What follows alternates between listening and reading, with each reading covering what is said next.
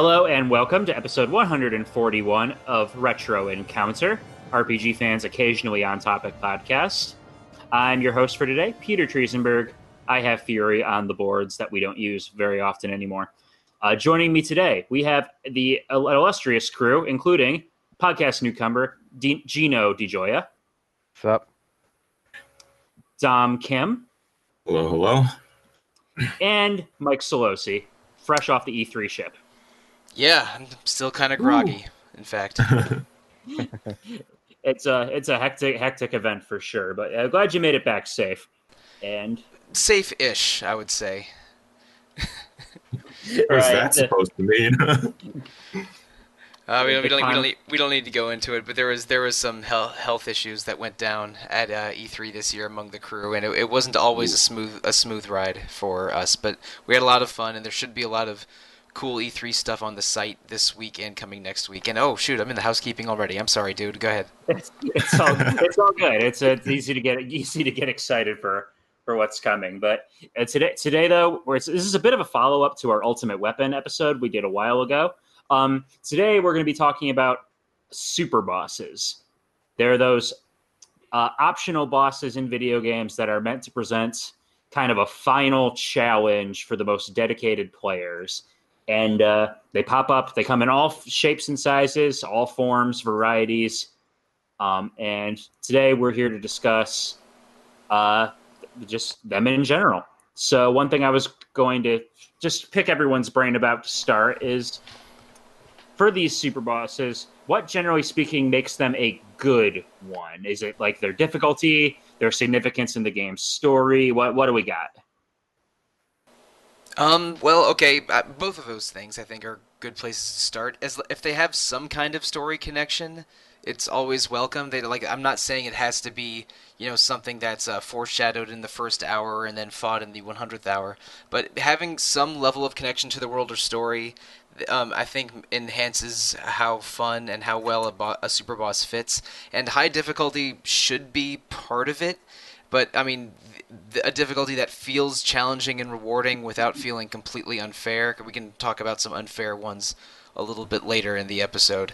But basically, challenging without feeling completely busted, some level of fitting within the world and story, and I think some tangible reward other than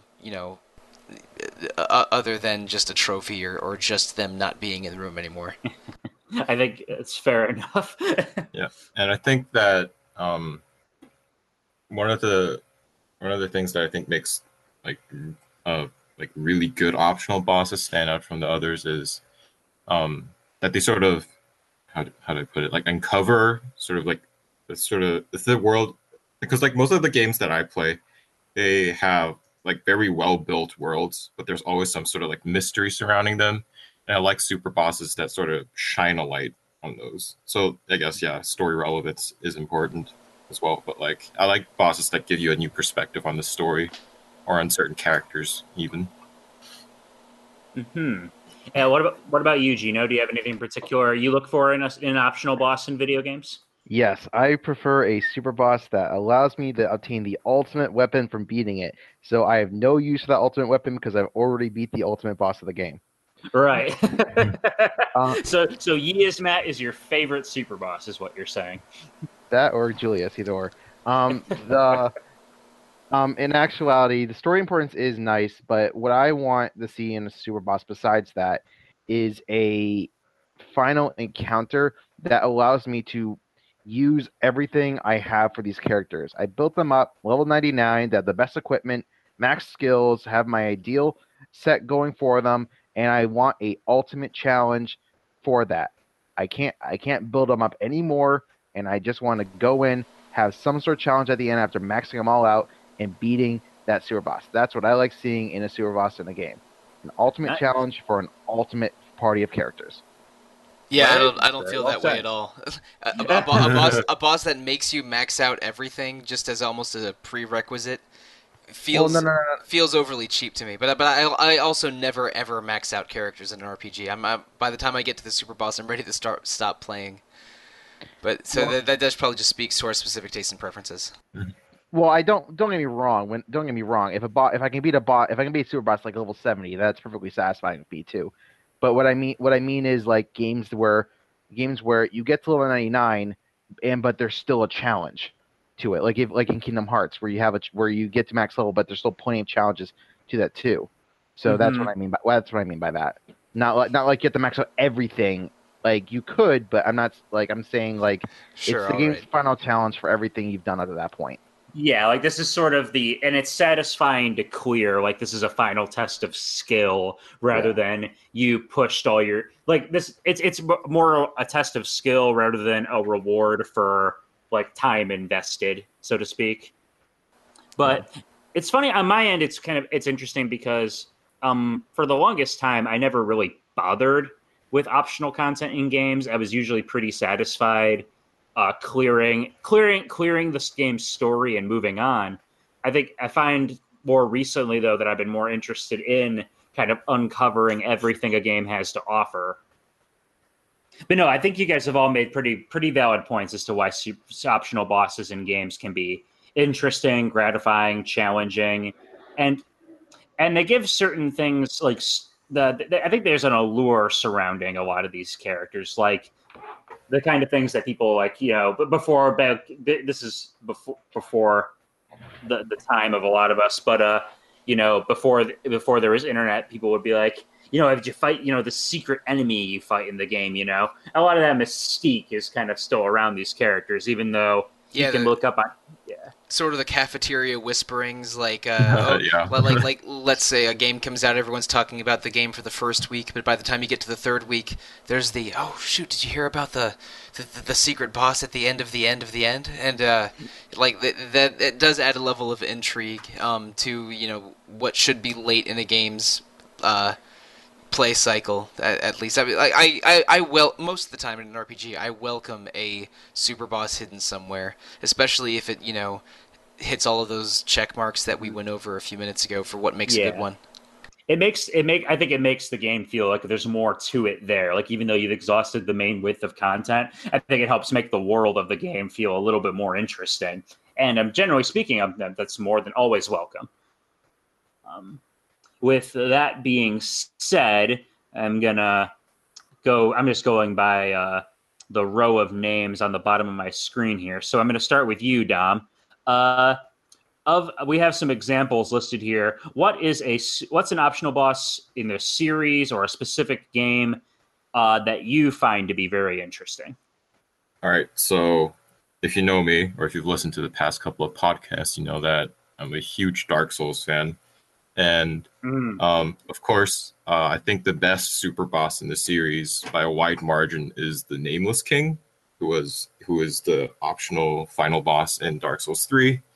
And like, in order to even reach his area to begin with, you have to go through this like whole shenanigans of unlocking an emote and then emoting correctly at the right place to like get to that area, and then like Wait. you have to. But you have to emote incorrectly at the right Oh, place? you have to emote correctly. I see. at the right Okay. place. I Yeah. mean, okay, you have to screw up in a very specific way, No, and you you have are to- rewarded with a new boss fight. You have to emote very, very rudely and insult the king to get him to come down from his throne. Exactly. Yeah, and like already his area is like hellacious. It's like it has some of the toughest enemies in the game and has some of the most ridiculous gauntlets. But like once you get to the final stage and you fight him, already his like entrance is like grand. He like flies in on a dragon and like he prepares to like spear you with his like with his like enormous lightning spear. But like so the first part that I really like is he's mechanically challenging because like unlike every other boss in the game, you can't sort of you have to properly react to his movement. And what I mean by this is that in Dark Souls, or Dark Souls 3 at least, you tend to like get into a rhythm. Like you see the boss swing their arm up and that's when you have to roll. Or that's when you have to roll to the side. That's when you can get in a free hit. But with the Nameless King, he has all these like really strange delays in his attacks. So he'll raise his spear up, and then you'll spend all your stamina bar like rolling around him like an idiot. and then once you're out of stamina and you can't roll, then he slams his spear down for like 3/4 of your health. So you have to like properly read his movements, which is really different. So it gives the fight already like a much different pace where you have to very methodically challenge him throughout the entire encounter. And then like on top of that, he has the whole significance of like, once you beat him, you're like, all right, so who was this guy exactly? And then as you explore the final boss area, you find the pieces sort of fall together that this guy is sort of like the lost son of the original Lord of Sunlight, Gwyn, who has been like talked about, and he's been in like lore, and he's like he has his own sort of like sect, or he has his own sort of like religion within the world of Dark Souls, and he's been like teased since the first game. And then like after you complete him, and then like, you explore his area, you're like, oh my god, this was the like the lost son of Gwyn. And like that whole reveal, I think was so on point, and I thought it was such a great way to sort of just finish out the main game without all like the DLC stuff. So I thought that, yeah, I think that's why I think the Nameless King is probably the best super boss of the Souls, or yeah, at least the main Souls series. Yeah, Dark Souls in general is really good with filling its bosses with that sense of mystique we were talking about, and giving them a story significance. So yeah, I think it's cool that that Nameless King rewards players who've been invested in the universe, his lore for so long. I think that's really neat. I haven't played the Dark Souls 3 myself, but yeah, no, that's really neat, dude. Yeah. I haven't played any Dark Souls game, but it does seem cool that they paid off on a mysterious character that had been teased for multiple games in multiple years in the form of a really cool end boss fight. That's exactly. Yeah, that seems. I bet that's really satisfying to Dark Souls players and to fans of the lore too. All right. Well, I mean, so moving on from the realm of Dark Souls, let's move on to Gino. What's one you want to pick for this section? Well, I want to talk about a franchise that actually doesn't have that isn't really known for super bosses, but has had some very difficult optional bosses in the recent games, and that's the Fire Emblem series. Ooh. More specifically, I would like to talk about a couple bosses from Awakening and Echoes. Starting off with Awakening, there's the boss Anna, who for Fire Emblem fans knows as the perky merchant who has a million sisters and is voiced by Aigis. And the biggest thing with her is that to get to her, you have to get the DLC Apotheosis, which has incredibly strong enemies. These are enemies which, even if you played the game on normal, casual, the lowest difficulty, all the enemies are on Lunatic Plus, the highest difficulty, and you have to go through and try and beat every stage as fast as you can. There's turn limits, and every enemy has Draco Shield, which halves damage on a lot of weapons. It's a very brutal DLC. But when you get to Anna, she's even worse, because not only can she counter your attacks by dealing half as much damage as you do to her back to you using counter, just has Rightful God, which is a skill that boosts her skill up. She has Ether, so she can heal. She's a really difficult boss, and the first time in a Fire Emblem game that we actually see a very difficult enemy to overcome. Because in Awakening, you have so many different skills. You have Limit Breaker, which increases your stats.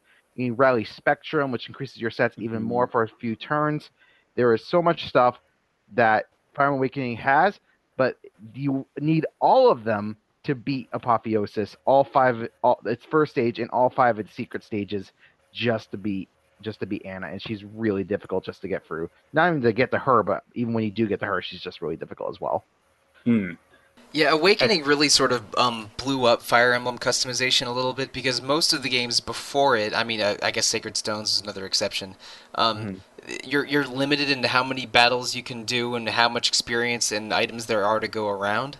But with Awakening, there's all kinds of solo grinding you can do. There's DLCs that give you better items than ever. There's basically more ways to pump up your characters than ever. in Awakening, and Apotheosis was almost the answer to that. It's like, yeah, we're giving you every opportunity to make powerful units, when in past games this would have been impossible. So here's the challenge that requires you to go to every level of exploitation in order to complete it at all. I have not done Apotheosis. I put a lot of time into Awakening, but I didn't really do much into the DLCs for it. On the flip side with Fire Emblem, you have Anna, who is a character rooted into its lore and has been around for a long time, but Fire Emblem also has another boss in Fire Emblem Echoes Shells of Valencia, which also can give to that mystique a little bit that we talked about. And as the Creation, which is the optional boss in Fire Emblem Echoes. After you beat the main game, you get into Chapter 6. You can go across the ocean to the area where Fire Emblem Shadow Dragon took place. Go over this very long 10-port dungeon, Phoebus Labyrinth. And at the end, you fight this giant black dragon called the Creation, which is stronger than the final boss. And has a lot of different enemies there that are really strong. Some people can't beat it on hard without using DLC. Some people can, and with it in its end, with the thing of it, you have no idea what this Creation is. As you go through the entire dungeon, you read these different text tablets that are in there, which are like research notes, going deeper about this experiment that you find. And eventually, you get to the bottom, and here's this big thing, this big dragon. But the thing is that a lot of people don't realize when they fight the boss for the first time, is that this boss looks very similar to the final boss of Fire Emblem Awakening. And and they try to bring the connection between that and to what this boss comes in at the end of Echoes and everything. Interesting. It is interesting, kind of tying it all together, because Echoes, that's the remake of Fire Emblem Gaiden, right? Yeah, the second. Yeah. I see. Okay. So they try to give the super boss a bit more broader significance in the series' lore. That's really neat. Yeah. That does sound really cool, and I still have to play Echoes. This is after E3. People were telling me when I was bemoaning Fire Emblem Three Houses, like, but I hope it saves the franchise after Fates was like the worst game ever. And then they're like, oh, Peter, you got to play Echoes. It's really good, actually. And I'm like, I'll believe it when I see it. I forget who played it for us, but I remember Derek was playing it for an episode of Random Encounter last year or 2 years ago, and he was encouraged by it. Like you, I was pretty turned off after playing through about half of both of the routes of Fates, and yeah, you made it further than I did. Yeah, I made it to like chapter like 19 or 20 for Conquest, and not quite as far for Birthright. But I was not impressed with Fates, and Echoes is supposed to be very different, but in a way a return to form. It was much more positively received by fans, at least from my perspective. And this discussion of this boss and really trying to connect the worlds of Fire Emblem together is at least encouraging. Awakening did a lot to try and connect the different continents and kingdoms and ages of Fire Emblem together. And I guess they're doing Nintendo's doing a good job of building a larger Fire Emblem lore with their recent games. Give it a year, and we'll get the Fire Emblem Historia. I would pre-order that like it was nothing. I would be interested in the Fire Emblem Historia. Yeah. That I think they're leaving money on the table. Yeah. So, but Mike, what about you? What's something on here you think is interesting? Sure. Well, I think if we're doing a series by series discussion, I'll go over one that has a sort of a couple different kinds of super bosses, and that's the Tales series. Tales of Fantasia through Tales of Berseria through Tales of yet to be determined 2019 game. Ooh, that's my favorite Tales game. Right? I love how they announced that. They announced that they're making one, and there is a trademark for an old one somewhere, but they didn't give anything a name, so we'll probably get it by TGS in September. But there's a couple tacks that the Tales games take when it comes to super bosses. In, say, the remakes of Tales of Fantasia, not the Super Famicom version, but the ones that came after, there's a chain of quests that will lead you to a hidden super demon named Hades that after you defeat gives you a super powerful weapon and a new summon for Clarth. And then almost every Tales game from Eternia onward, or maybe even Destiny onward, has a cameo battle, usually fought in an arena, where you fight either NPCs from the current game or past heroes from earlier Tales games. I remember the one in Eternia was Kless from Fantasia if you're playing on normal, or Kless and Arche from Fantasia if you're playing on a harder difficulty. And then the later ones will have you facing 4 random side characters from previous games. And all of those, like the sort of hidden bosses, like Hades or the Maxwell and Secundes summons in Eternia, those usually give very good rewards, and the cameo battles will usually give you at least one good piece of equipment as a reward. So those are always fun, and what the hidden summon is and what the hidden cameo battle is sort of a late game tradition with most of the Tales games going forward. I haven't played a new Tales game since Xillia, so I don't know what the cameo battles or hidden ones are in most of the recent ones. But when you do encounter them, they are fun and satisfying, and especially seeing the cameos are rewarding for longtime Tales fans. But another one that is I don't think it's in every Tales game, but several Tales games have sort of dark weapon quests or chaos weapon quests. Mm-hmm. They're often called different things in each game. In Symphonia, they're called oh shoot, I know the character's name is Abyssion, but were the Devil's Arms? Devil Arms, yeah, that's it.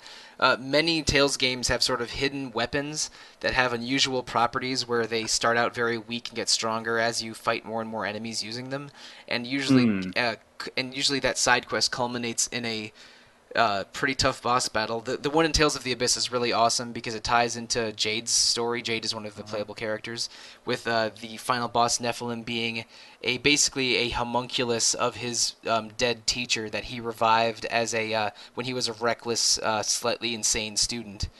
And so it takes a pretty dark, slightly Full Metal Alchemist tack. I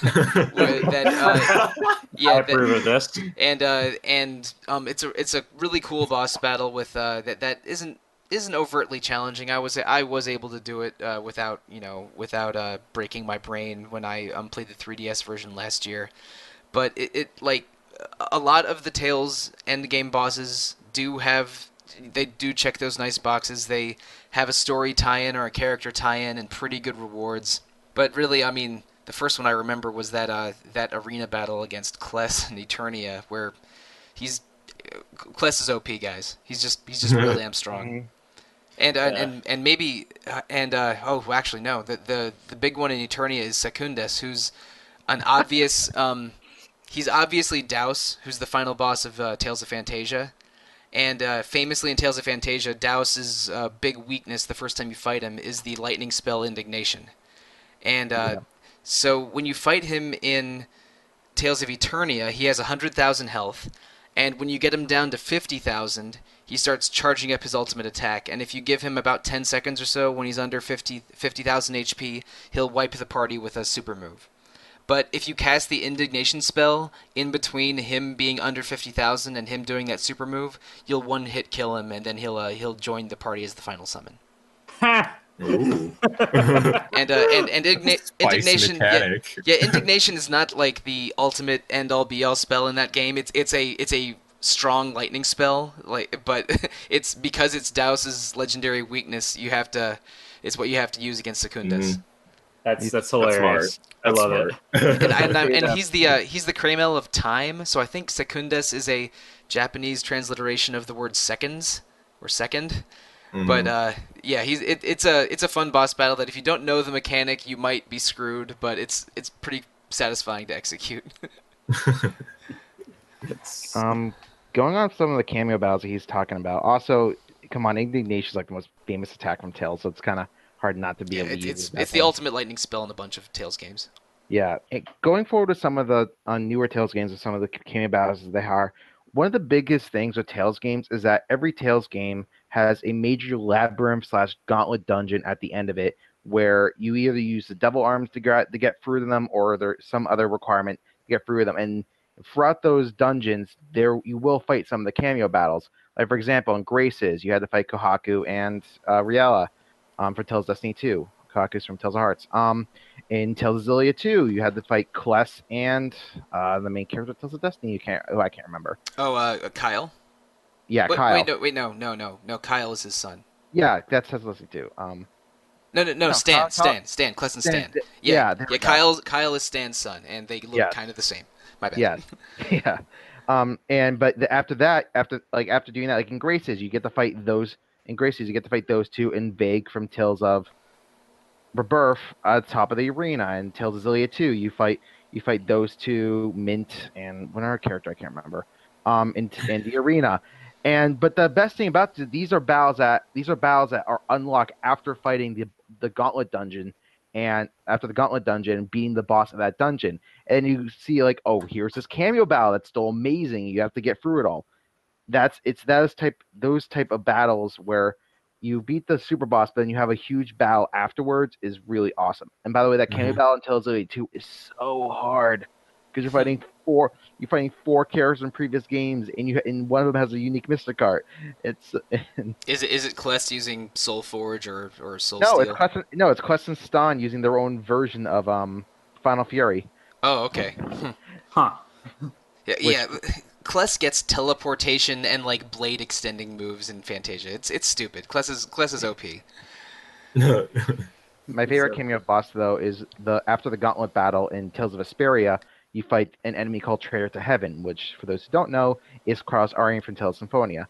So after you beat him, so when you go for this huge dungeon, after you beat him, you get a letter unlocking the 100-man gauntlet at the end, and you saw this huge battle afterwards you got to go through in order to gain even more of a challenge. So even after completing these gauntlet dungeons, the challenge in Tales isn't done for like a little bit, and that's what I like about a lot of super bosses in Tales in that regard.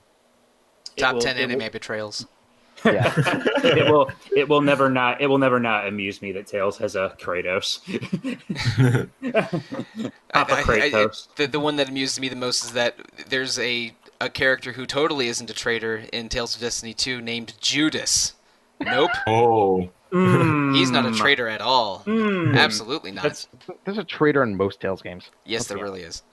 Lysanderoth, you were behind this. Well, before we move on to the next series, actually, I did want to ping back to you, Dom, and ask if there were any more Dark Souls bosses you wanted to spotlight. Because I've heard this series has a pretty good legacy of boss fights. Yeah, sure. Well, if you're going to stay with Dark Souls 3, you have Champion Gundyr, who is the upgraded version of the tutorial boss that you fight, who is also known to be pretty tough to begin with. But That's clever. But this version is absolutely I feel like he already has all the prerequisites of being sort of interesting from the lore perspective, as the place you travel to in order to fight him is sort of like a time travel thing to begin with, where you sort of go back in time and see what the world was like, kind of like a couple hundred years before you came there. And Champion Gundyr is the original sort of person who's supposed to do the whole, ignite the first flame and keep the world going and all that stuff. But he failed. So he you do. Yeah, and but he failed. So he's standing as the guardian. He's supposed to judge everyone who comes to try and do what he did. And the thing is that this guy, so you first encounter him, and if you beat the first boss, you might be like, oh, this guy's gonna be pretty easy. The first boss wasn't too big of a deal, but then you fight him and you get him to half health, and then his eyes start glowing red, and you're like, uh-oh, what did I just awaken? And this guy goes from swinging his spear once or twice, and dodging, go to straight up full on Mortal Kombat comboing you to death. He'll hit you with the butt of his spear or his halberd, and you go flying up in the air. And before you can come down, he'll either full on check you with his shoulder, or he'll kick you in the face. So it's the first Dark Souls boss that straight up combos you to death, and it's a very intense fight.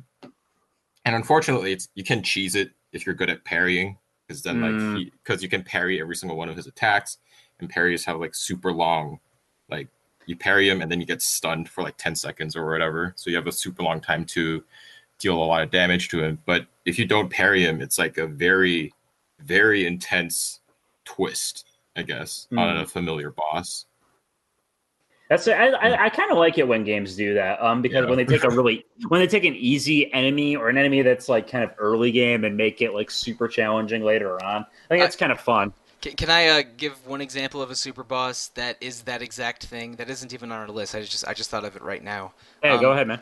One of my favorite Super Nintendo or Super Famicom games, Seiken Densetsu 3, which is the sequel to Secret of Mana 2.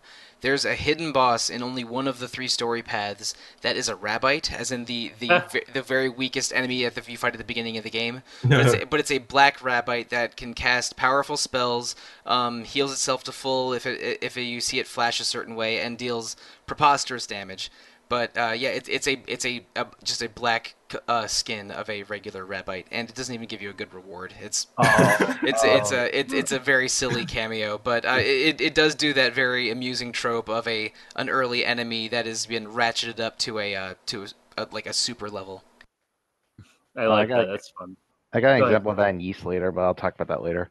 I have a couple Disgaea examples of that, but again, we're gonna save that for later.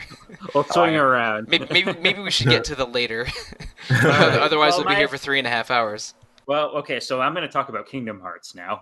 Okay, it's time to leave. Mike flips table. No, I'm just going to mute my mic. The one thing I wanted to specify, because I just in my preparation for Kingdom Hearts 3, I recently replayed Kingdom Hearts 2, and the thing about vanilla Kingdom Hearts 2 when it came out is that I feel like it kind of lacked a lot of endgame level content. Like you had the one optional fight, which was Sephiroth, a reprise of Sephiroth and he does a lot of damage. He's tough, but it's a pretty manageable fight, all things considered. Like, once you figure out his moveset, then it's not really much of a problem. So when the Final Mix version came out in Japan, which I consider Final Mix to be probably one of the best director's cuts of a game ever, and they added a whole bunch of stuff. They added new cutscenes, new enemies, this whole new endgame challenge, optional dungeon. You get to fight replica versions of all the organization members that have new attacks, new patterns, and a whole lot more HP. And then you have a Lingering Will, which is kind of the final ultimate endgame challenge. Lingering Will is cool because from a gameplay and lore perspective, he's really neat. He's able to gameplay wise, he's an end game level challenge. You're going to want to be level 99. You're going to want to have the best equipment, and he's still going to put up a pretty fair fight. Although I've seen people do level 1 runs of him, and it's kind of amazing. But he's also, the interesting thing about him is that he's designed to counter the way a lot of the main Kingdom Hearts 2 game is played, because main Kingdom Hearts 2 is not a terribly challenging game. It's got some spikes here and there, some tough boss fights, but for the most part, you can pretty much button mash your way through a lot of it. With Lingering Will, he has counters for long combo strings. If you get greedy and try to go in for too many hits on your combo, he'll punish you for that with this really wide-reaching whip attack. His moveset is completely random. While he does telegraph all of his attacks, the order in which he does them is random, and sometimes he won't do certain moves until the second phase of the fight, at which point he has like a desperation move that goes on for a full minute, and he'll teleport in and out of combo strings, which is ridiculous. Wonderful. Yeah.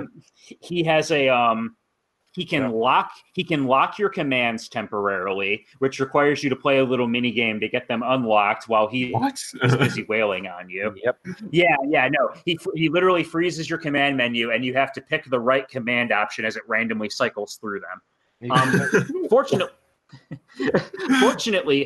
unlike the Kingdom Hearts 1 variant of this boss, the Unknown, his random command wheel slows down over time, so you actually do have it's pretty easy to break out of. And then he can also this is the hardest thing about this fight is that he will randomly if he hits you with a certain attack, he will curse you and either completely seal off your physical attacks or completely seal off magic and items.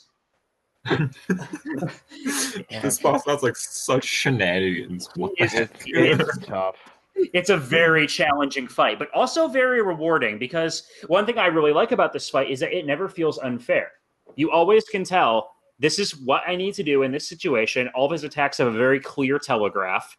And it really is kind of just a matter of recognizing his moves, knowing how to handle them when they come up. Like you can block or dodge every hit in his desperation move if you get the timing down.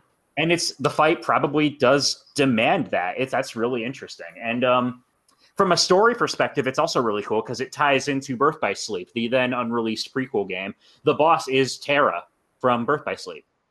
It's what's left of him. His heart is sealed within his suit of Keyblade armor from the end of Birth by Sleep, and it's waiting there for you to find. And that's just really cool to see. The little lore connections there to that fight. You're fighting in the Keyblade graveyard, and it's just a really neat final fight. One great thing about Kingdom Hearts, as Peter said, when regards to Lingering Well, is that a lot of bosses have ties to future Kingdom Hearts events. Like, for example, the Unknown from Kingdom Hearts 1 is Xemnas, the main villain of Kingdom Hearts 2. And that fight is awesome. The alternate bosses in Kingdom Hearts Birth by Sleep pertain to enemies in future Kingdom Hearts, like Mysterious Enemy is Young Xehanort, and going from there. And the best thing about all that is that as Kingdom Hearts moves forward, the optional bosses build on the game's lore slowly but surely, leading up to when you actually see them. And also considering you have to beat the super bosses in order to obtain the alternate ending for the secret endings for a lot of these games, it's really useful to see how each game progresses. Yeah, that's it for real. Kingdom Hearts has quite a lot of really challenging super bosses, and it is like you said, Gino, it's really fun how they build on the story in new and interesting ways. I'm curious to see what 3 is going to do. I think it's Dom's turn now. Is that true? Yeah, it is definitely Dom's turn. Dom, what do you got for me? All right, so straying a bit away. Well, like I mentioned that I find lore to be a pretty significant aspect of super bosses that I like, but I think a notable exception that I have to this is the raid bosses in Borderlands 2. Because Borderlands 2, even on like Ultimate Vault Hunter, I think it was Ultimate Vault Hunter mode, that's the highest difficulty. Even on that mode, you can it's pretty easy once you have like a very good, if you just get a single good gun. But I really like the raid bosses because they're tough, and they really push your characters to their limits, which is something I think is sort of lacking in a lot of games these days. Because, traditionally raid bosses are always sort of like, you have to gather like a 16-man party. You have to like coordinate and have like voice comms going and everything, right, and draw aggro correctly and stuff. But Borderlands 2's raid bosses are different in that you can party up to take them down and do all that sort of, shenanigans with the drawing aggro and stuff. But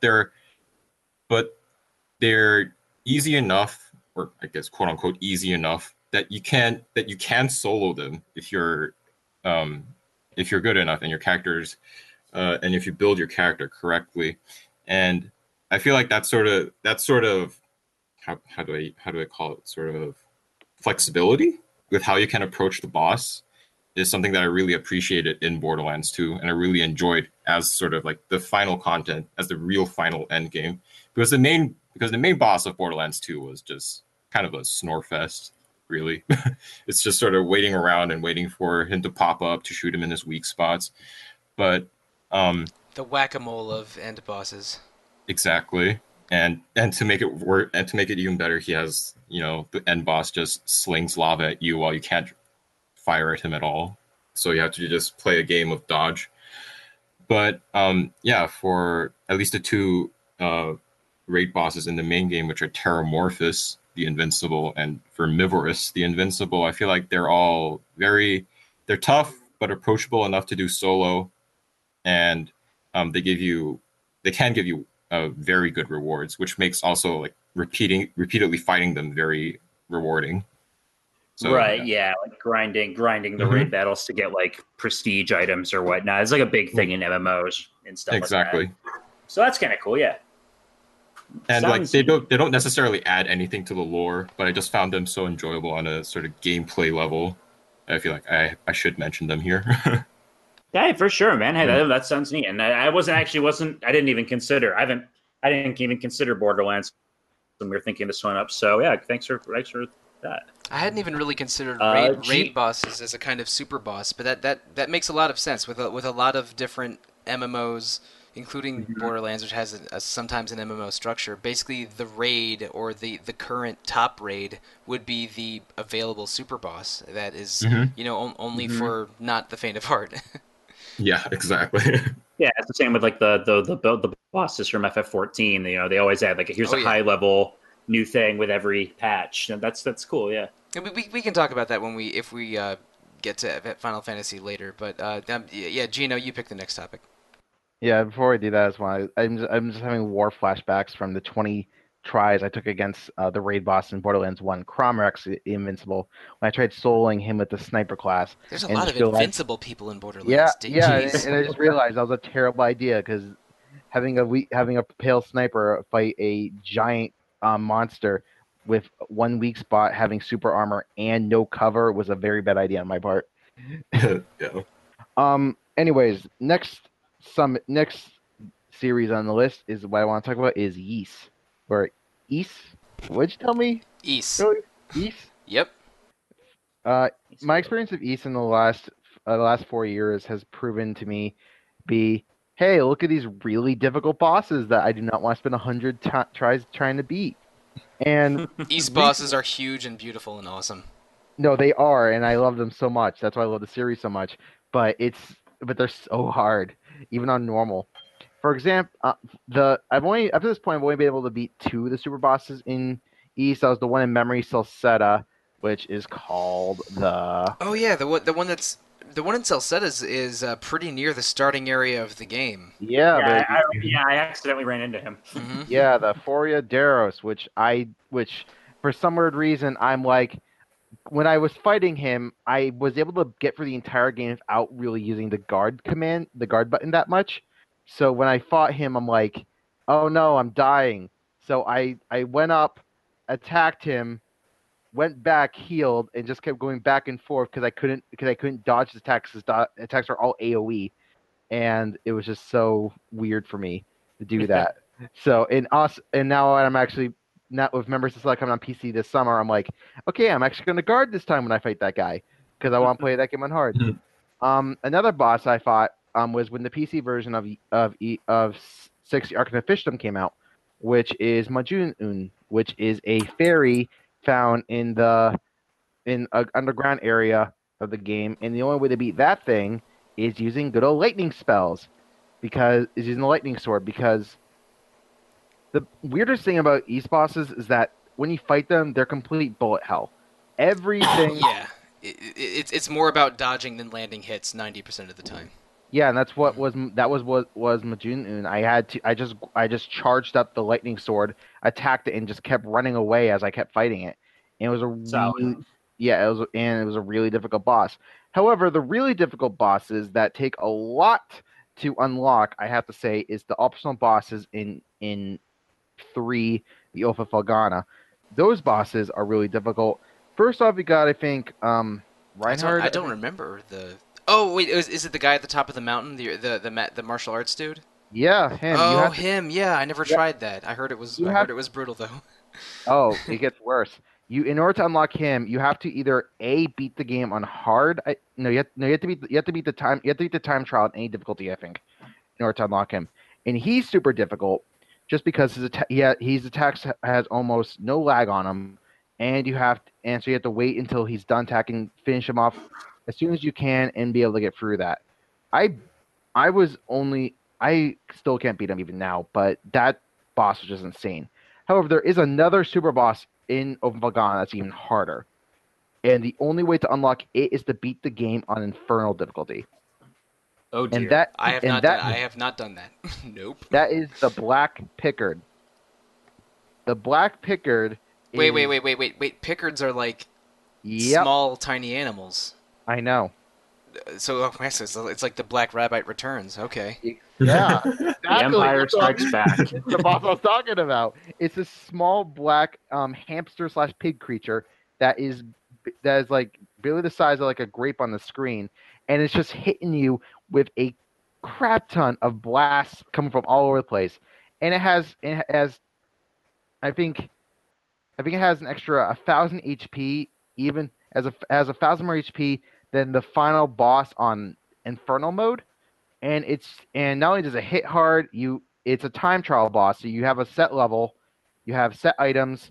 Luckily, they give you the ultimate equipment, but it's just a very difficult boss that I can't get to because I barely even beat the game on Nightmare. But just watching the footage of the boss just shows like how just difficult it is right off the bat. It's like, yeah, no, you good. You Actually, you live this day, weird hamster monster. funny enough, there actually is another optional boss in East Origin, which you can only obtain from beating either all 3 games on Nightmare mode with the 3 main characters, or beating them on Nightmare and beating on any difficulty using their alternate versions. But that boss is so elusive that I can't find footage of it, even though I know it exists through wiki and guides. And I want to fight that boss so bad, but I can't. I'm not even sure what you're referring to. But then again, I only beat East Origin once on normal and then once on hard. Because there's a hard between normal and Nightmare, right? Yeah, there is. Yeah. I didn't do Nightmare. I did once in normal and once in hard, and that's it. So I'm nowhere close to unlocking that thing. But I wasn't even aware of it existing.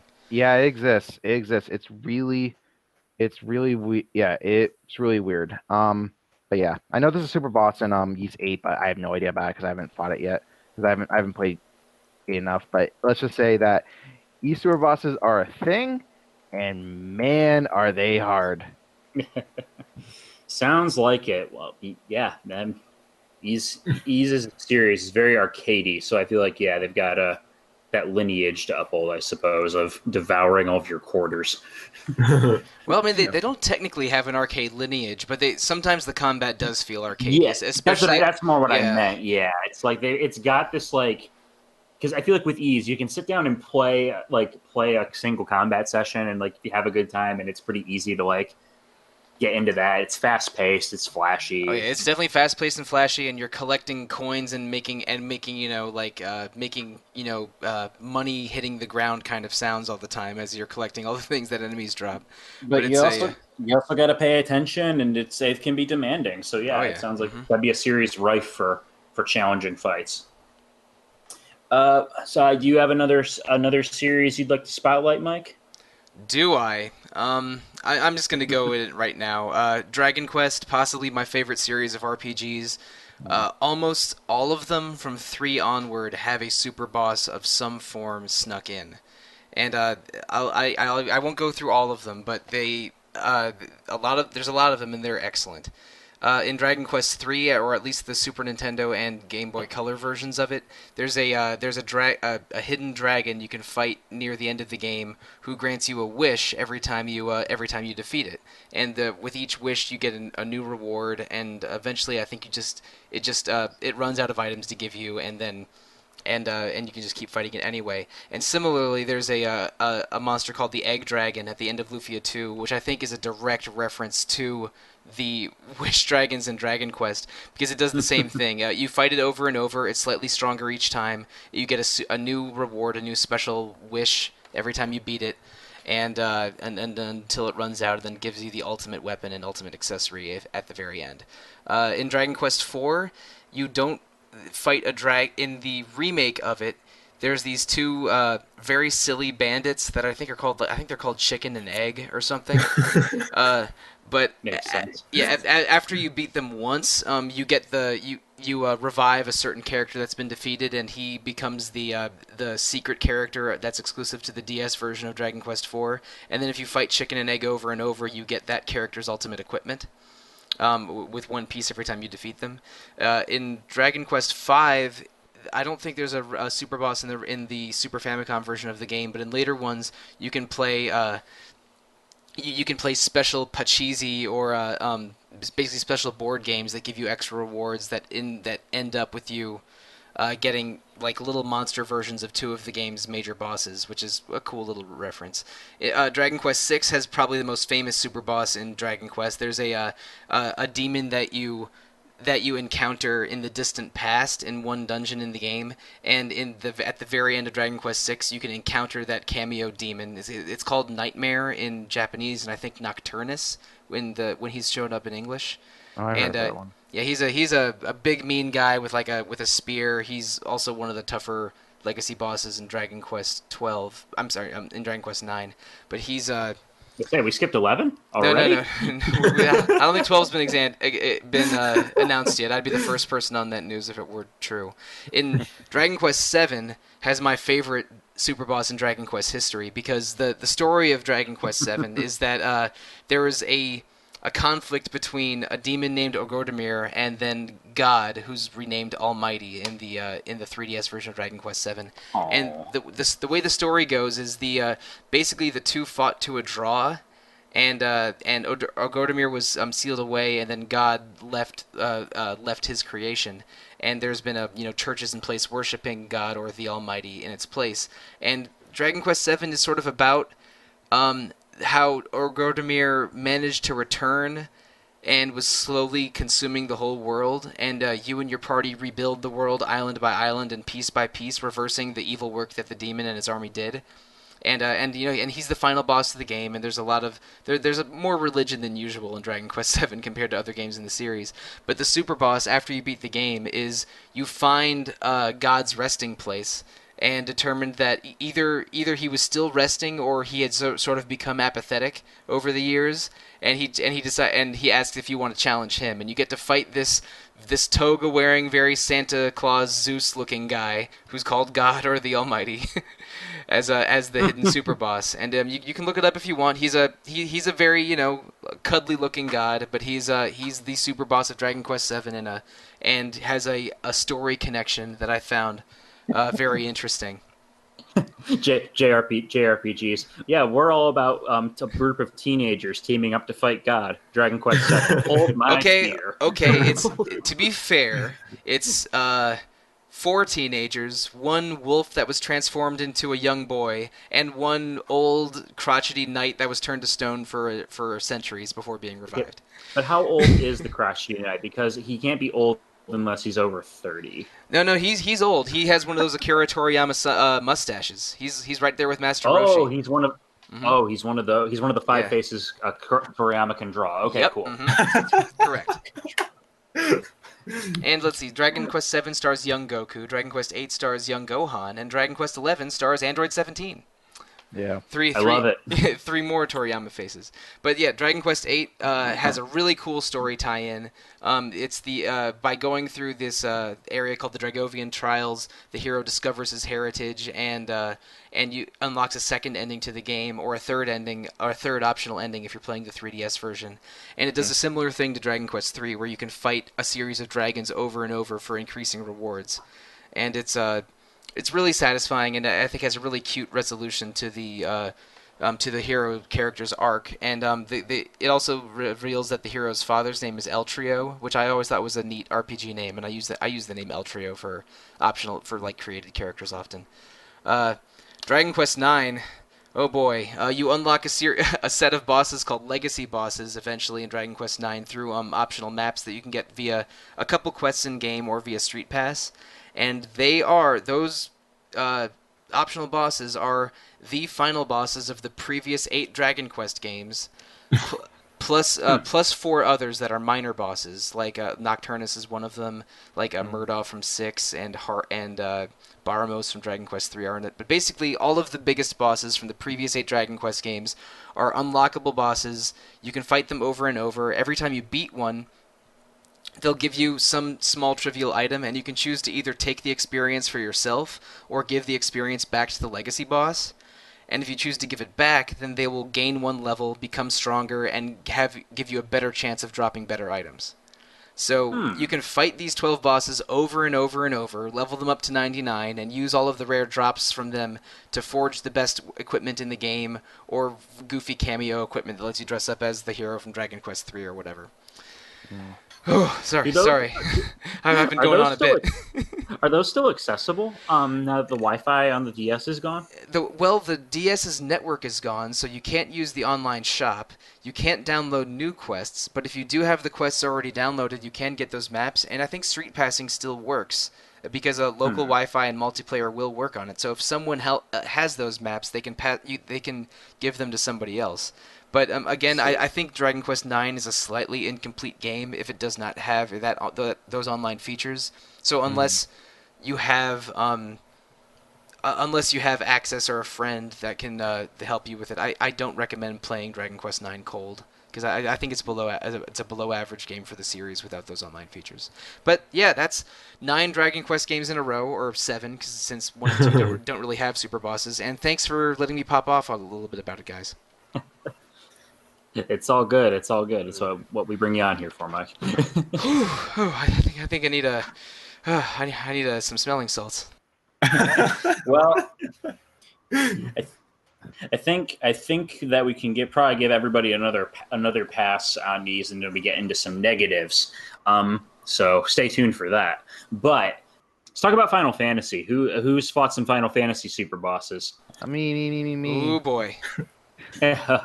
All right. Well, lay into them. What do we got here? Okay, I'm kidding. I actually haven't fought that many, but I haven't. The most recent ones I fought were those in 13 and 15. More specifically, the good old Vercingetorix from the final... Vercingetorix or whatever. Yeah, the final... Vercingetorix? The final thief mission in Final Fantasy 13. Okay, well, Vercingetorix is the name of a famous Gaulish leader that fought the Romans. Mm-hmm. He was executed by Caesar. Yeah, and I think he might be a minor character in the Asterix comics as well. He's at the end of that long string of hunt quests in 13, right? Huh. Yeah, which is annoying because that guy has a lot of weird abilities that can make things really difficult. Luckily, I was able to stall it and kill him without much of a problem. However, the boss right after it, which for some reason is stronger, is the Longui, which even at max, even if you max out all your stats and everything, it's still, you can't beat him normally. You have to use some cheesy stuff. For example, I used the death counter where you have Vanilla in front, you summon her, Eidolon, then after that you just keep spamming death with the Genji glove on, dealing crap loads of damage until it dies. That's pretty much the best way you can kill it at that point. 13 was kind of lacking in optional content, but the stuff that was there definitely it got a bit of a rep. I don't know, the Thief missions weren't too bad. I didn't mind exploring Pulse and going for all that. It actually had a lot of good lore. Exploring Pulse was interesting. I think it highlights that. It highlights 13's incomplete nature, but it's definitely one of the better parts of the game. Speaking of incomplete, Final Fantasy 15. You're saying that just to wound me, Gino. RPG Fan Game of the Year 2016. It's because it's a good game. It is missing a lot of It is clearly missing a lot of corners. I'm still mad about that. Anyways, so I haven't fought the Adamantoise, but I have fought the level 120 super boss in that game. And the main thing with him is that there is the quest line that you get from this blacksmith in one of the towns. He's in Lestalem. I know the guy you're talking about. Yeah, it's a guy in Lestalem, and he gives you a bunch of quests. You have to go kill these enemies, and eventually you get to this level 120 super boss. And of course, this was when I fought him. It was before the level 120 gap level increase that happened in the game. So I'm level 99, and I had a little bit of trouble trying to beat him. His name's Naglfar, and he's pretty difficult trying to beat him.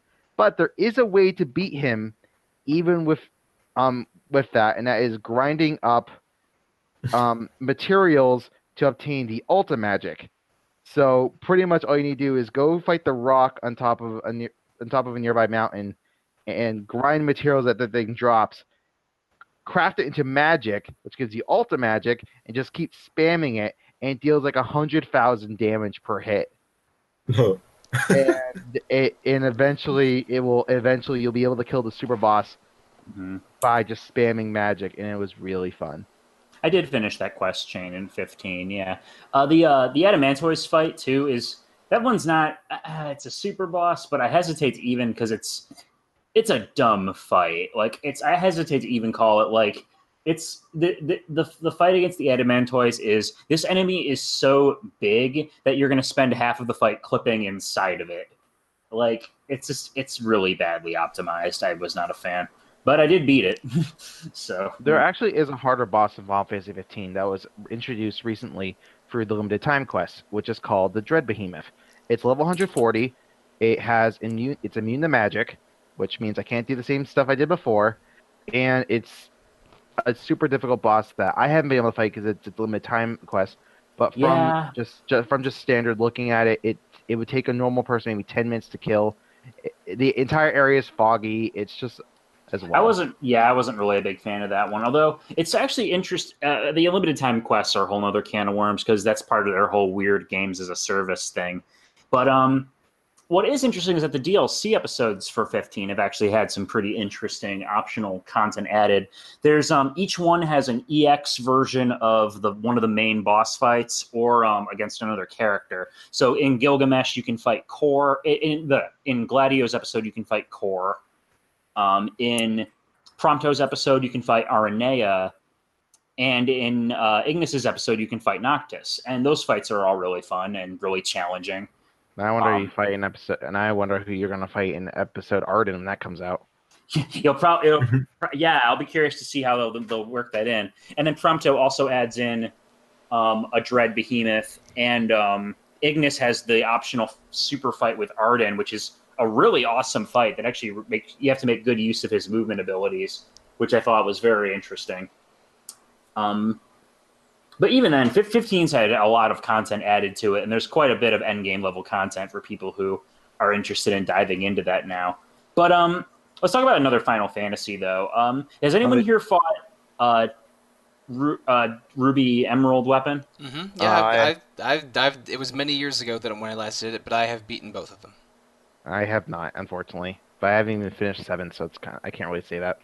And well, that'll be Gino's final episode of Retro Encounter. Thanks for playing, fellas. Where are those credentials? Where are those site credentials? Yeah, well, while you guys were discussing 15, I was trying to think back in time a little bit and figure out what the first Final Fantasy Super Boss was, and I mean, Final Fantasy games do have late game bosses. Like Bahamut is a late fought boss in both Final Fantasy 3 and Final Fantasy 4, who's hidden, but I don't know if he qualifies as an end game super boss.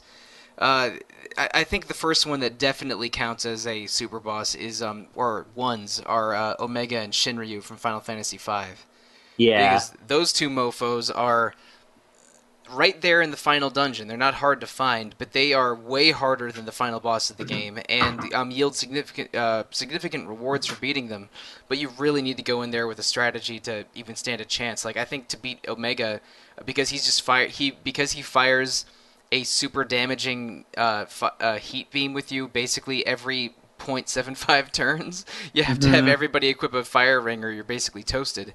And Shinryu, the only way I was able to beat him was to give everybody like 2 dragon spears and equip the dragoon class and just jump on him constantly, because otherwise you're gonna get wiped in seconds if you have anyone standing on the field for very long at a time. And I'm sure there's other strategies, but you can exploit class combos in FF5 in fun ways to get a lot of things done. But I think those are probably the 2 earliest Final Fantasy super bosses. Actually, there might be one. There actually might be one that. Oh, you're talking about the War Mech in FF1? Yeah, that's what I'm thinking. Because the War Mech, because while it isn't exactly considered to be like a super boss, but it is still a very powerful enemy that is very rare to encounter. and has attacks that are higher than most of the bosses. Yeah, in the it's game. it's not as strong Even- as the final boss of the game, but it is stronger than basically every other enemy. And you acquire. I think you fight it only as a random battle, and I think only in like the top floor of where Tiamat is. I think. Yeah. It's Yeah, in Tiamat's Dungeon, yeah. Yeah, it's in a very specific place and a very low encounter rate. I think it's War Mech in the original FF1, and they might have renamed it War Machine or something for later ones. It's been a long time. Okay, it hasn't been that long. I played Final Fantasy 1 for the podcast last year, in fact. So, but I did not seek out War Mech in that playthrough. They've done a lot of. Sorry. No, go ahead. I was gonna say they've done a lot of retroactive, because in re-releases of the older Final Fantasy games, they usually add some content in, and they've gotten a lot of like post-game dungeons. They'll add like Final Fantasy 1 got a whole bunch of optional dungeons with bosses from previous Final Fantasies, including Shinryu and Omega. Yeah, and then on PSP they added the Chronodia. They added 1 to 2 as well, though I don't remember what that one was called. I think it was a Behemoth or something. I don't remember what the boss was, but the area that you fought was you took 4 characters that had died during the course of FF2 and led them through sort of an underworld kind of stage. But I don't remember what the boss was. It was I've in fact blocked much of FF2 out of my memory. And in 6 they brought back that dummied out enemy though, and actually finished the quest line. Yep, the Tsar Dragon or Kaiser Dragon, which is now in the post game Super Dungeon. It was supposed to be, I think, the end of that of the 8 Crusader Dragons, or perhaps an optional boss in Kefka's Tower. But it's dummied out and might have a reference in Super Mario RPG. Weirdly enough, for further details, see Retro Encounter. 3 Super Mario RPG: Legend of the Seven Stars Part 2. Hey, sorry, you were saying? Yep. 3 also added the Iron Giant in the 3D remake. Yeah, but can you access that anymore on DS? Yes, you still can. Oh yeah? Okay, Yeah. because I thought it was through that Magnet feature, wasn't it? Yes, it was, but Magnet only works. Yes, but the quest system from that, if I remember correctly, works through the Magnet still works through the game's timer, not actually works with the game's timer, not actually everything else. Because if that's the case, then you don't get Onion Knight, and that's a huge thing in Final Fantasy. Also, the 3D remake is on It's on PC and PSP, so you could figure probably it out okay. that way. Mm-hmm. Fair enough. Okay. Yeah. But and then later entries, I feel like after Ruby and Emerald Weapon, it kind of just became a thing in the series where we're gonna add this boss that has a zillion hit points, and it's gonna be like you get the one in Final. I kind of hate how the one in Final Fantasy VIII just kind of like shows up in the final dungeon. But it is there. It's annoying that you have to deliberately not over level to beat it. Yeah, that's also really dumb. It'll cast level 5 death near the beginning of the fight every time, and if any of your characters are maxed out to level 100, then peace, word to your mother.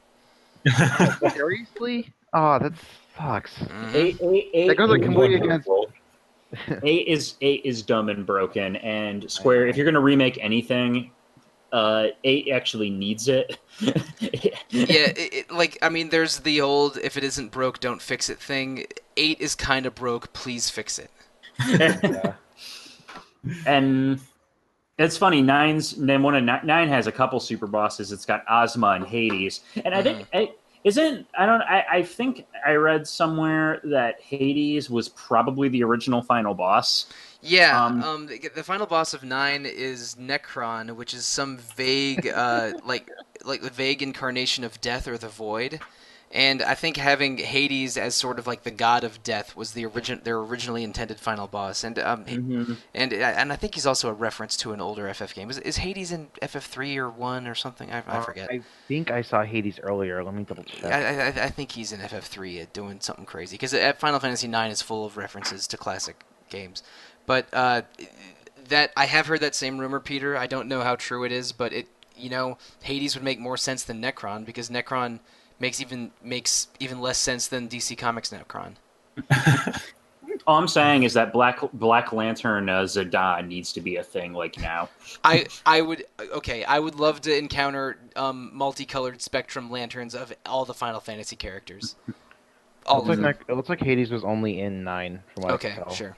I see. Okay. Still, he's cooler than Necron, and I would also like to see very much like Terra as a Green Lantern. That'd be pretty great. Yeah, and we'll get into some of the. I'm saving some of the other games for our negative discussion. Yep, sure. Oh I boy, do I understand. have words? 12.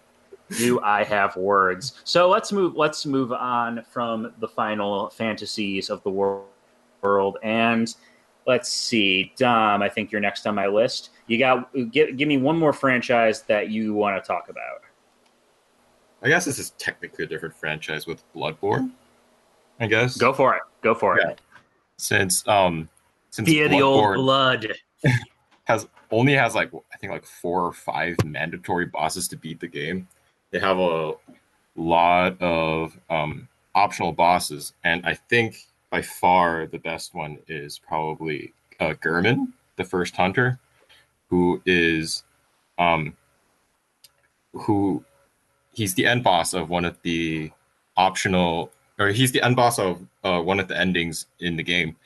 And what's great about it is that, like, you've come this far, and Gehrman says, "All right, you can wake up from this nightmare with me killing you, but it's not explicitly stated, but you can choose to reject what Gehrman has to offer." And what ensues is that he then busts out his scythe, and then you engage in this one-on-one battle. And one thing I just love about the fight is that, beyond the gameplay, is just the setting of the fight is so well done, because you're in the hunter's dream, and you're fighting in this graveyard full of flowers and all these swords of the past hunters, I think. And it's such a cinematic fight, because Bloodborne also, since you have to dodge around so much, as you fight, you just naturally get to see the scope of the graveyard properly as you fight Gehrman. And then, with all the blood spraying around, and all the flowers in the graveyard being white, it's also, how do I put it? Very aesthetically pleasing, as the fight progresses, the graveyard becomes bloodier and bloodier. And, it really I think it's sort of like symbolic of sort of how your entire journey throughout the game has been so far. And yeah, I just think that Gehrman was a fantastic way to wrap up the game in sort of a not super hidden, but a very cool end boss fight. Yeah, sounds like it. Yeah. All right. Gino, what do you got for me? Pokemon. So what I mean for Pokemon, the biggest thing that I want to talk about with them is the different bosses for each is pretty much the post-game bosses that have. Pokemon has a lot of post-game content with a lot of its earlier games, starting with the original super boss of Mewtwo, trying to catch it, and eventually going through with Fire and Leaf Green, having the rematches, Red and Gold and Silver being a huge thing. But one game in particular I want to focus on is Pokemon Black 2 version, because the biggest thing in Pokemon Black 2 and White 2 is that there are 8 or so bosses with at least level 70 Pokemon you can fight. There is Colress, which has all steel types. You have N, who has a different team for each season. They're all in the 70s, and they're all focused on different weather increment too. Because you have one, if it's summer, it's sunny day. If it's winter, it's hail. Man, that hail team is going to be fun to fight. Yeah. And the best thing about that is that each of these summons is that each boss can pertain to the story as well. Because whenever you fight a super boss in Pokemon, it eventually leads into a different fight that challenges the opponent. There are 2 super bosses in particular that I want to focus on. One being Red, which, especially in Heart Gold Soul Silver, where Heart Gold Soul Silver is a game where you have the main game, you have the entire Johto post game, but even after that, then you have all the gym leader rematches, all the legendaries you can capture, plus the Elite Four rematches, and then above all of those guys is Red, who has level 80 Pokemon and is one of the hardest challenges in any. Yeah, the Gen Pokemon 2 game. the Gen 2 remakes, Gen 2 and Gen 2 remakes both have like some of the most content-rich Pokemon games. Black 2 has one of the best post games as well, because not only do you have all the super bosses, there are 15 legendaries you can catch. There are there are Cynthia you can fight again, Alder you can fight again. There's the Pokemon World Tournament, which has every gym leader and champion from previous games. So as the games continue, each of the bosses just get better and better, and that's what I liked about the Pokemon games, because there is always a better. It always shows that when you try to become the strongest, there are always going to be people coming back and fighting you, even when you do become the strongest trainer. It's very much in keeping with the Pokemon franchise, for sure. Yeah.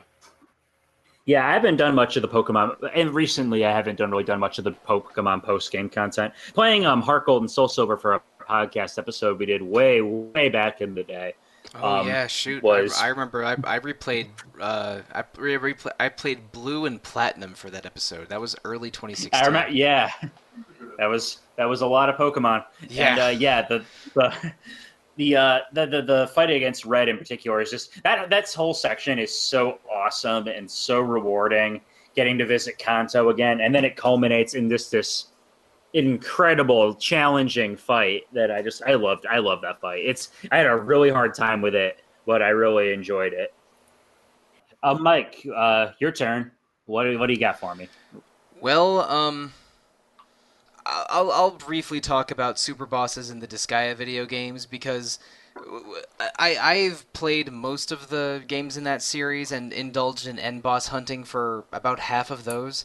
But the thing to know about Disgaea is that it is a strategy RPG of excesses. You can level up to 9,999, then reincarnate back to level 1 with slightly higher stats, and then level up to 9,999 again. And it has exploitative paths like that. You can jump into items to level them up. You can jump into individual character stats and moves to level those up. It is basically just a complete mishmash of leveling things up to find new ways to level things up. And Nipponichi games in general, or I should say Nipponichi strategy RPGs in general, have a recurring final boss named Bale, who I believe was first in La Pucelle Tactics for the PS2, but has shown up in various forms throughout the different games in those in that related series, including most of the Disgaea games.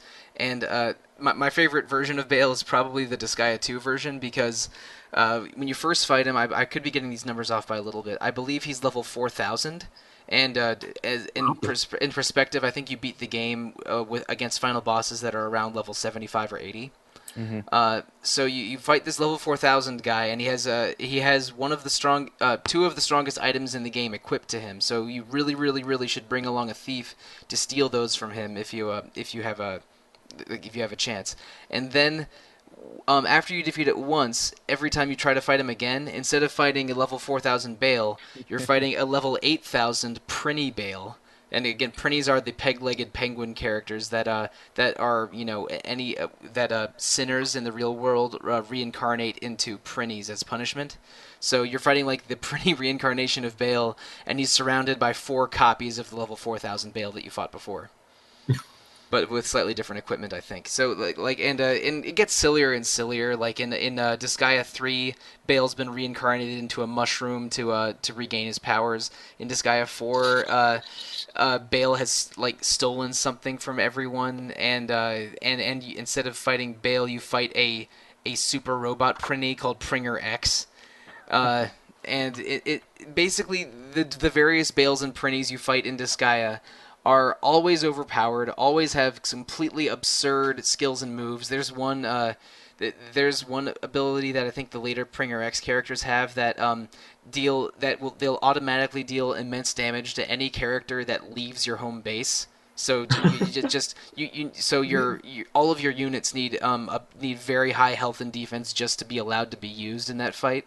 And they're also immune to friendly fire, so he'll keep cloning himself and throwing area attacks everywhere, but he's immune to his own attacks. Sounds balanced. Yeah, no, the thing is, the Disgaea games aren't balanced, but they're also unbalanced in both directions. So players can completely wreck the level curve with all kinds of miniature exploits and tricks, and then the game will also throw challenges to meet those levels of exploitative nonsense. And there's some fun to that excess, but also like people will see, what do you mean I have to grind to level 1000, then reincarnate, and then repeat that 20 times just to be able to just to be able to fight the boss, and then to fight the boss I have to convince a senate full of demons by bribing them with items. It's like there's so much BS attached to the Disgaea games that they can be intimidating or even frustrating, and I get that, but I also sort of love it for being a celebration of RPG excess, and its super bosses I think reflect that feeling of excess that they bring on. And again, the only versions of Bale that I've beaten are in Disgaea 1 and 2.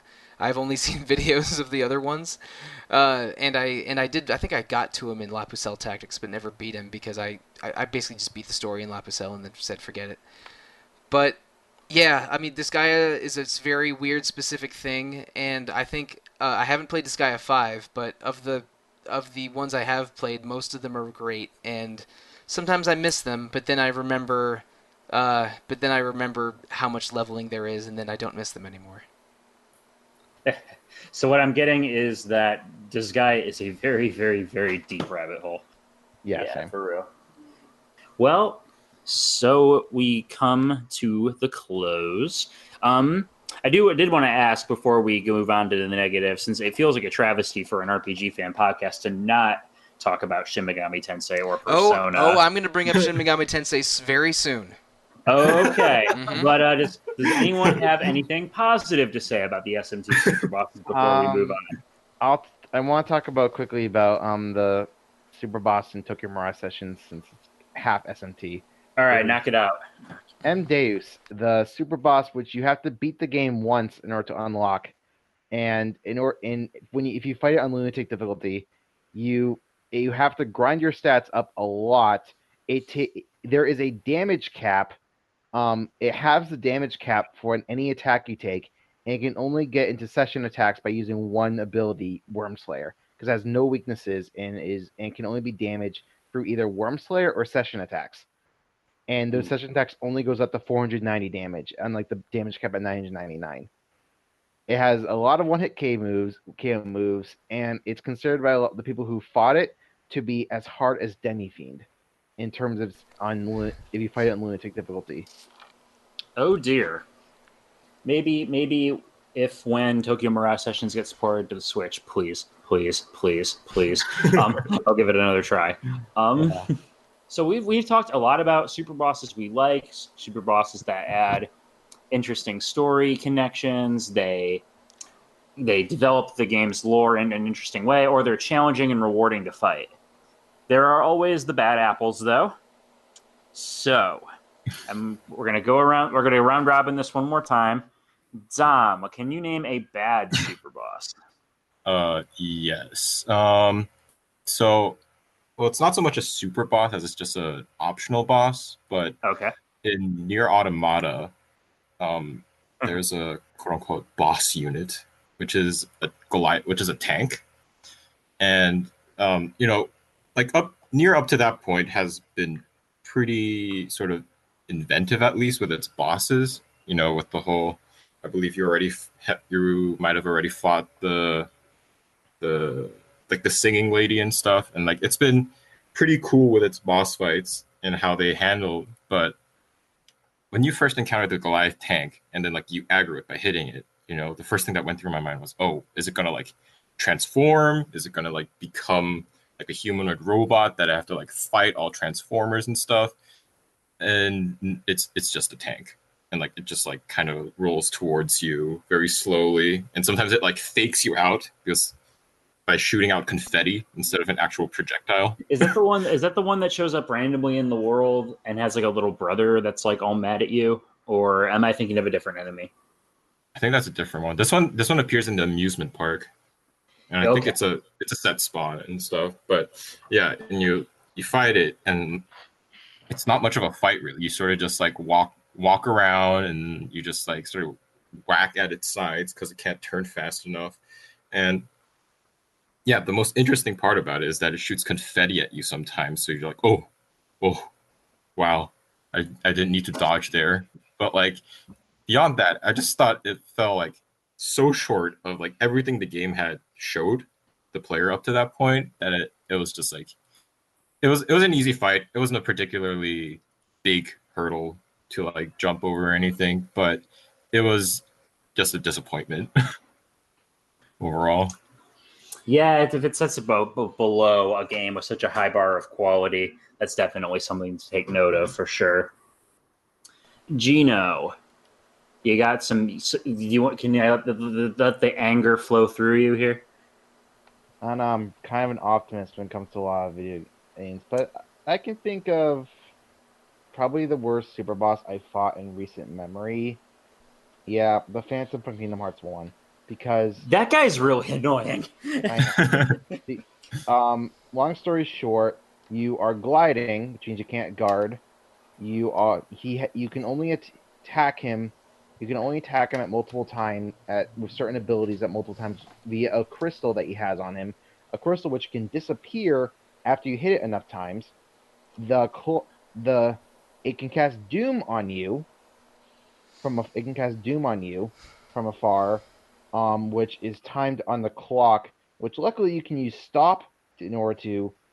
Which luckily you stop on the clock in order to stop the counter from going down. But that means you have to go back, stop, hit the crystal a couple times, back and forth, and the guy has homing magic attacks. He flies around like it's nothing, and it's just so irritating. And of course, of course, if Doom actually hits, your character doesn't die. He's taken from the battle completely for the rest of the match.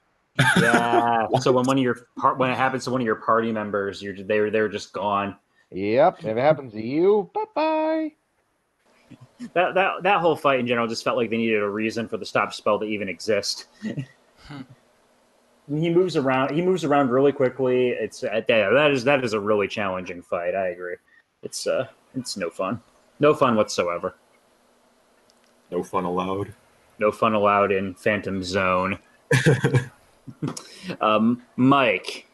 Now, you probably predicted it already, who I'm going to talk about. I think we even referenced him briefly earlier, but it's the Demi-Fiend in Digital Devil Saga.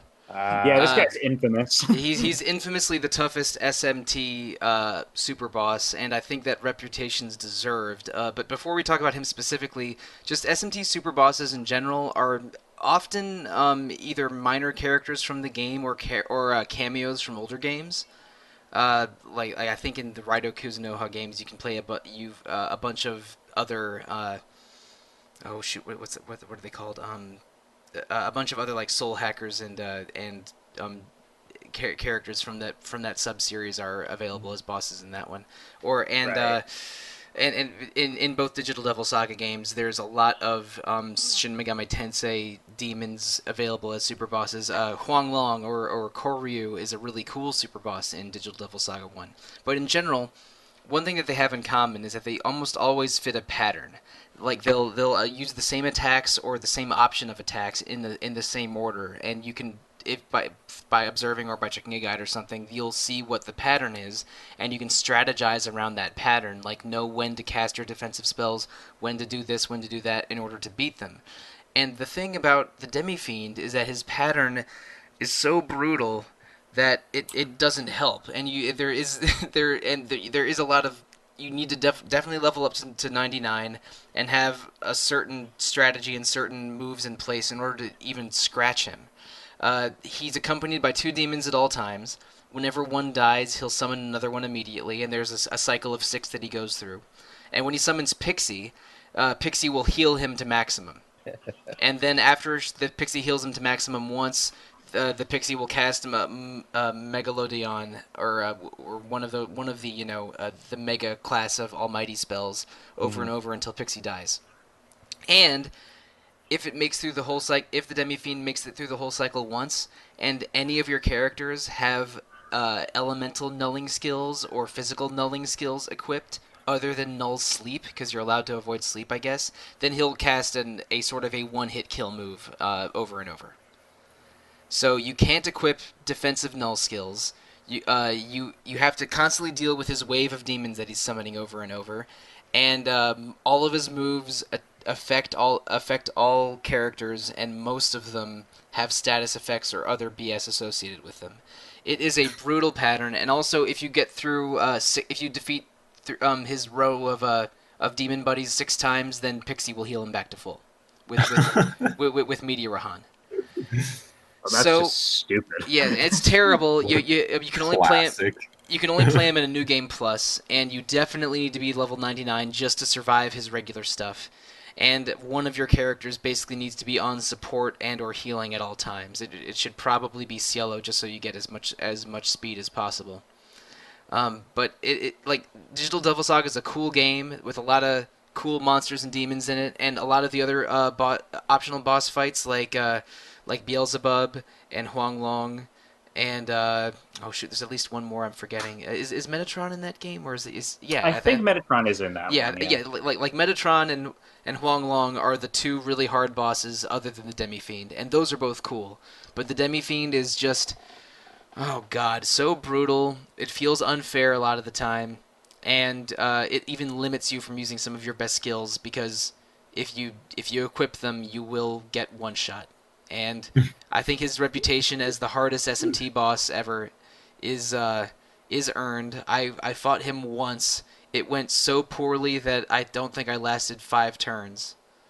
Because also remember in Digital Devil Saga, like in Nocturne, if they get a knockdown against your team or if they score a critical hit, then the enemy gets bonus turns. And trust me, they will exploit that.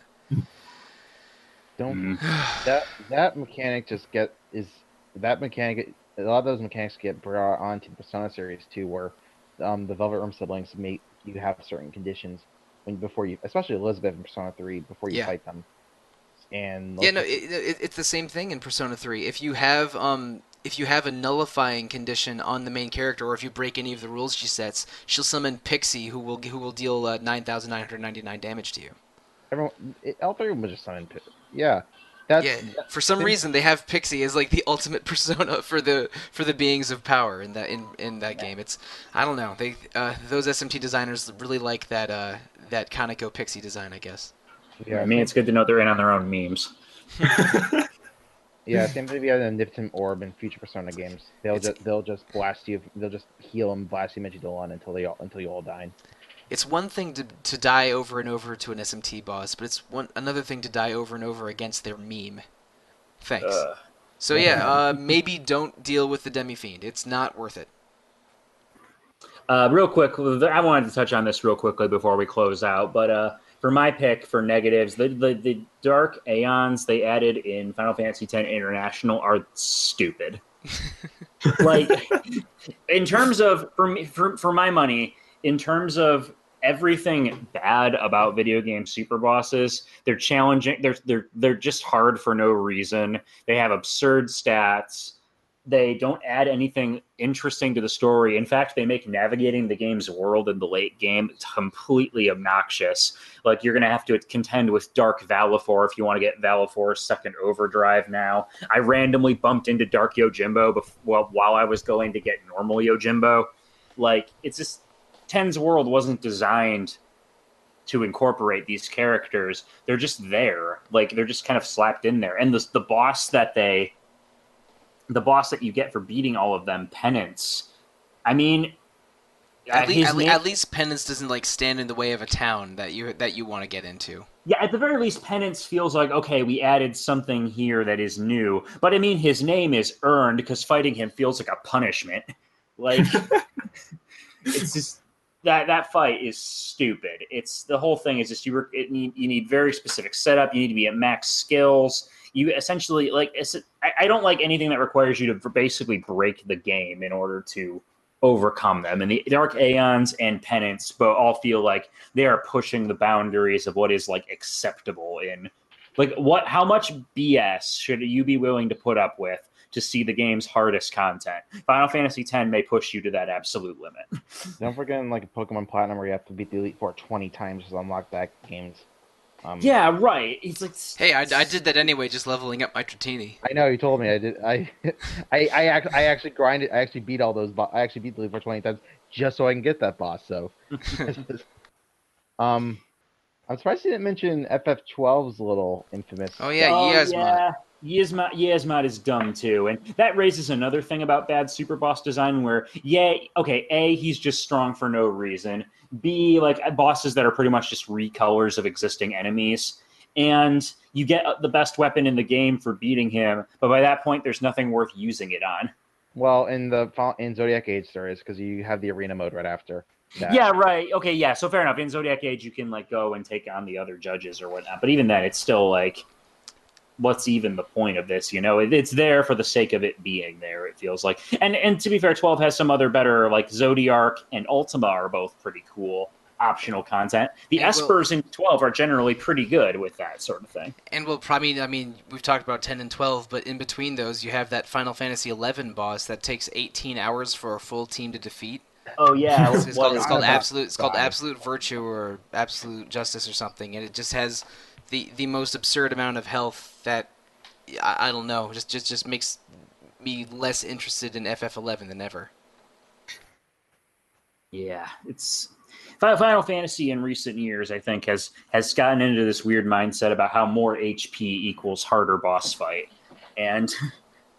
I mean, I guess there is some truth in that it's going to make players not want to fight him, but it makes me pine for the days of Ruby Weapon and Ozma that were just kind of unfair. So I can't wait for the FF7 remake to come out in 2030, and they'll have patched in Genesis and with photorealistic gacked face, and he's just completely unbeatable. No, he's going to be called Genesis Weapon, and it'll be just a giant mecha with a gacked face that, you know, if you have a materia with over 100 AP attached to it, then he'll instantly kill that character or something. Isn't his final form called Genesis Omega or something like that? Omega you Genesis? Know, maybe. It's been so long since I played Crisis Core. Another game I'd like to see re-released Square. That one also has kind of a stupid super boss, Minerva. Oh, yeah. I wonder if that's related to the Minerva armor that you can find in FF6. Yeah, I don't know. I think it's connected to it's supposed to be connected to the goddess from the Loveless poem or whatever. I don't know. Yeah. I haven't been up on my FF7 lore since I was 14. So are you talking about Minerva?